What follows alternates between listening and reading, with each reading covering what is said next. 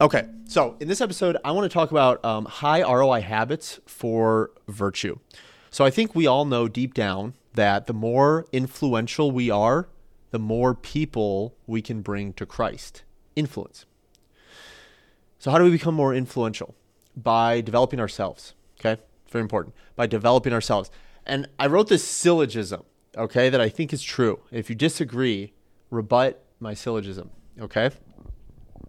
So premise 1, it is virtuous to bring people to Christ. Premise 2, the more influential you are, the more people you can bring to Christ. Premise 3, you become more influential by developing yourself. And so conclusion, it is virtuous to develop yourself. Okay? It is virtuous to develop yourself in all areas. And so you develop yourself, unfortunately, by doing the boring, repetitive tasks, day in, day out, consistently. And 5 years later, you've crafted a brand new man. Okay? So what I want to talk about today are the 4 highest ROI habits that I'm aware of that make you do these like day in and day out tasks that make you more virtuous, more influential over time. Because I'm telling you guys, that is so paramount. It is so paramount. I know that the arguments of like the faith and like the reasoning behind the catechism and everything is why things are literally true. And like the theology, but influence is what converts people who don't think like us because they just don't care about reason right now. They care about emotion and feeling and vibe and energy and ambiance and the energy you give off. So we have to be influential. Okay, I'll use whatever weapon Christ wants me to use, but if he wants me to be influential, I'll do it because the days of arguing syllogisms in the public forum are over. All right, you got to influence. All right, so let's get started. Number 1. Highest ROI habit. Friend groups should be based on goals and values, not community. I'm just going to speak facts, guys. Friend groups can hold us back. Now, I know that as Catholics, we value community so much. And so when we go into like Catholic events and stuff, we tend to hang out with Catholics. Theology on tap. I'm sure your parish is putting on an event. You go to it. And we all like to hang out with other Catholics, okay? Because we think that's correct. To a point it is like we should hang out with people that have like-minded interests and similar values. But what we have to remember is a lot of Catholics are not self-developing. Okay? And you get into these hyper nice communities where everyone's a little fake, to be honest with you. Everyone's not being super real. They're talking about like very Catholic things, which is very good, but everyone's too nice. They're not talking about real stuff. And like they're not self-developing. And this is a whole conversation we can have about community, but frankly, like communities, all communities, push people in and push people out based on certain like behaviors. And so, for example, like a Catholic community, if I was gay and I walked in with my boyfriend and we started making out in a Catholic community, I would immediately be socially stigmatized. The community would socially ostracize me or stigmatize me. And we know that, right? Someone would come up to me, right, and be like, "Hey, we don't do that here." Something would happen.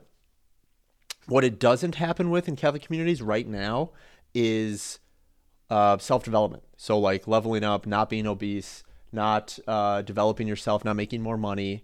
And all of these you might say are like, well, that's not what it's about. It's about Jesus. Totally true. But we have to remember my syllogism in the beginning, okay? It is virtuous to develop yourself because it gives you more influence, which brings people to Christ. So I kind of do. So this is all to say your friend group should be based on people that have similar goals as you, want you to level up, want you to succeed, okay? And less about like, oh, they have same religion, therefore I spend all my time with them, okay? It's not enough. There's a lot of Catholics that just don't get it just because they're born bred Catholics, cradle Catholics, okay? So it's not enough, okay? And besides, you want to hang out with people that don't think like you because that's gonna make you more influential anyway. Okay. ROI habit number 2 that's going to make you more virtuous. This is pretty straightforward, pretty basic, but it's so important, so I want to touch on it. Structured sleep, structured food, structured drink. Okay? Guys, we live in the nicest period of life ever. Like life is so comforting.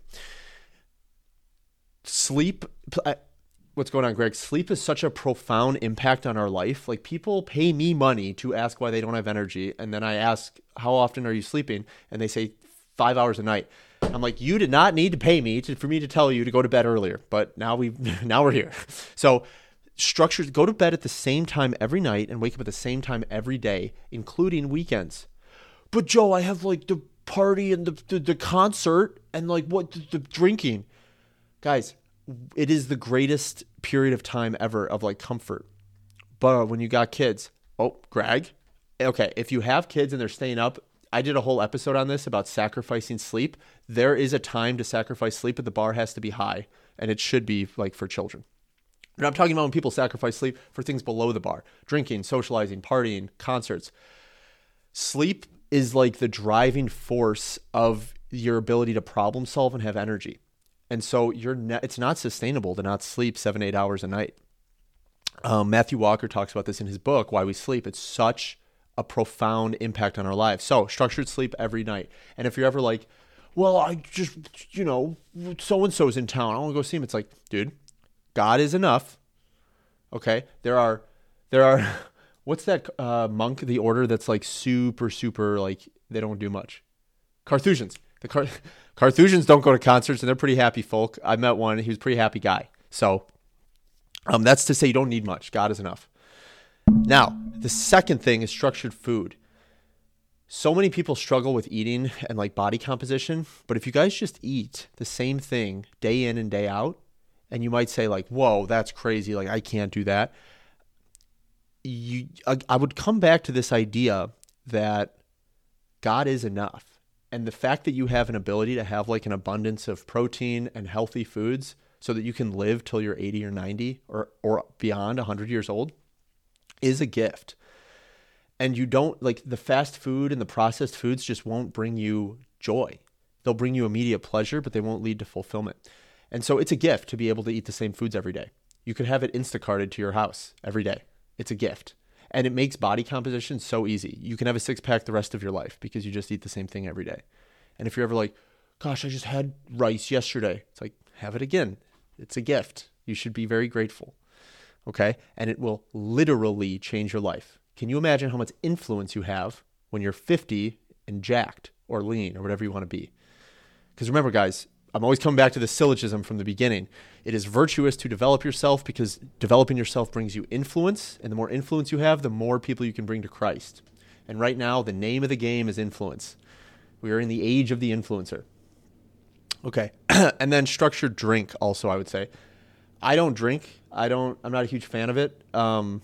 I get that there's like a theological tie to drinking because Jesus turned water into wine and then the Eucharist. Well, I guess you wouldn't I don't know if we call Eucharist also the wine.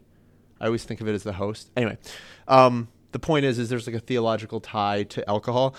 I'll drink it for communion. I just don't drink it socially or for pleasure because I love my life. Okay, this is very important. I love my life. Alcohol kind of takes me into a different zone, just like weed or like any drug. And so I like the reality I have. I don't want to escape. So it's a much better idea to like build a reality that you really like. And then I don't even want alcohol. Like, why would I want to be perceiving life differently? I like this. I don't want to change it. Okay. Also, that's going to help your metabolism and like help everything. So, all right. So 2 habits so far: friend group based on goals and values, not community, and then structured sleep, food, and drink. The third one, this is super important. Yes. Eucharist is both body and blood of Christ. Okay. So when we say the word Eucharist, that means the wine also. I should probably know that. I think that's true. We have a father in the group. He'll help. Okay, so complete ownership. This is super important. A lot of guys I talk to, when they struggle with things in life, they struggle with eating out or like not staying disciplined or not staying consistent. And the issue becomes that they end up blaming their circumstances. So they blame things that aren't themselves. Whether that's like their environment or like they're too busy at work or even their family or like a condition they have. And I just want you guys to know, like, nothing will make your life better than taking complete ownership of everything in your life, even if it's not your fault. There's a famous investor. He's like a very rich man. And he once said, his name's Hormozy, and he once said that breaking poverty is done with 2 words: my fault. To become not poor, it starts with 2 words: my fault. Okay? Because complete owner, if you blame, let's say you have a problem in your life, if you blame another person or a circumstance or the environment, you literally rob yourself of the power to fix it. You no longer have the power. It's not on you. You don't have control. You blamed the other thing. And so that's why if we blame only ourselves for everything, if we blame ourselves for every single thing, we have the power to change every single thing, which is really important. Because Philippians 4:13, we can do all things through Christ who strengthens us. So if we say something like, I can't lose the weight, work is too busy. It's like, okay, well, now you've given the power to work. And so no, you don't have the power to change it. So we never want to speak like that. We only want to blame ourselves for everything. And that's why with my clients, if a client doesn't get results, I only blame myself. But I would hope they'd never blame me. They only blame themselves. Like my job is to only blame me. But their job is to only blame them because we're all taking complete ownership. And that's how you grow. That's how you change. And if there was nothing else I could give my clients, it would be that. Like blame yourself for everything and know that you have the power with Christ, as Philippians 4:13 says, to change everything. Okay? All right, this is good. I get so excited about this stuff, guys. So much more exciting than like fitness tutorials. Not that those aren't important. Those are super important. Okay, fourth and final ROI habit. This goes to my men out here more so than the women, but to have complete control over your emotions. So little to no emotional turbulence. As I think it was Aristotle who said, emotion clouds reason. You're going to be so much more successful in the decisions you make. So all of life, we're just solving problems. We're just making decisions and solving things. We're taking in info, solving problems. If you let your emotions dictate the decisions you make, you're going to make worse decisions. That's just a fact. And so it's a skill to control your emotions. It's done with self-talk and self-development. You have to improve on that. And so that's like a skill. You need to take time in a day and fix that. And I help guys do that, but a lot of guys don't. They're emotionally unhinged. They get emotional. They fly off the handle. And so if that's you, that's a habit that you need to work on. Okay? Super important. So let's recap the 4. Your friend group should be selective. They should be based on your goals and your values, not just the people that live near you. Okay? Number 2, structured sleep, structured food, structured drink. Okay? Number 3, complete ownership of everything you do in life. And then number 4, little to no emotional turbulence. Because if we control our emotions, we control our decision-making power. And now imagine you're controlling your emotions, you're getting all your sleep, you eat the same healthy foods every day, you take ownership of everything, your friend group is cheering you on. All you do is win. All you do is make progress. And then you have so much influence, and then people are inspired by you, and then they're like, what's the secret? And you're like, I've got this thing called church. You got to come with me, dude. Check it out. And then boom, hook is set. Seeds are planted. Don't you guys want that? Don't you want to win the culture war? I do. Okay. There's a bonus tip I wanted to give you. Bonus habit. And that is to learn daily. A skill every day. I think I've talked about this before. There's this rule of, I don't remember what it's called. I think it's called like the rule of 100. Yeah, the rule of 100. And it says that if you spend 18 minutes a day studying a skill, just 18 minutes a day, it'll come out to like 100 hours a year. And if you do 100 hours of focused studying on a skill, you'll be better than 95% of the world population at it. How cool. And if you guys, let's say, are struggling with income, I talk to guys about their struggles with everything. Sometimes it's income, sometimes it's pornography, sometimes it's fitness.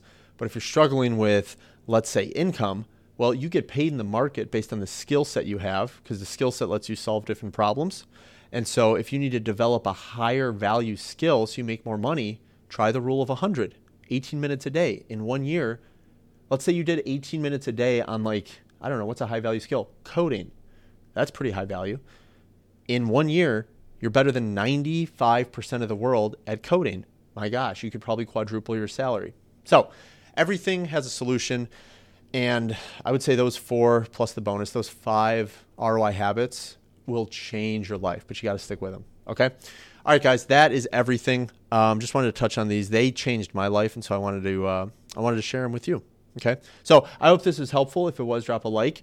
I think I answered all the questions. If I missed a question, let me know, or you can just DM me. But yeah, I'll be going live 5 times a week. And if you are a Catholic man who wants to practice what he preaches, I built a free community for Catholic men with a ton of resources to help you out. And we got priests in there, we got seminarians, we do challenges, super helpful. So, all right, guys, and that link, how do you get in? That link is going to be in the show notes, and it's on my bio on Instagram. All right, guys, that's everything. I will talk to you guys tomorrow, and have a great rest. What day is it? Tuesday. Have a great rest of your Tuesday. God bless.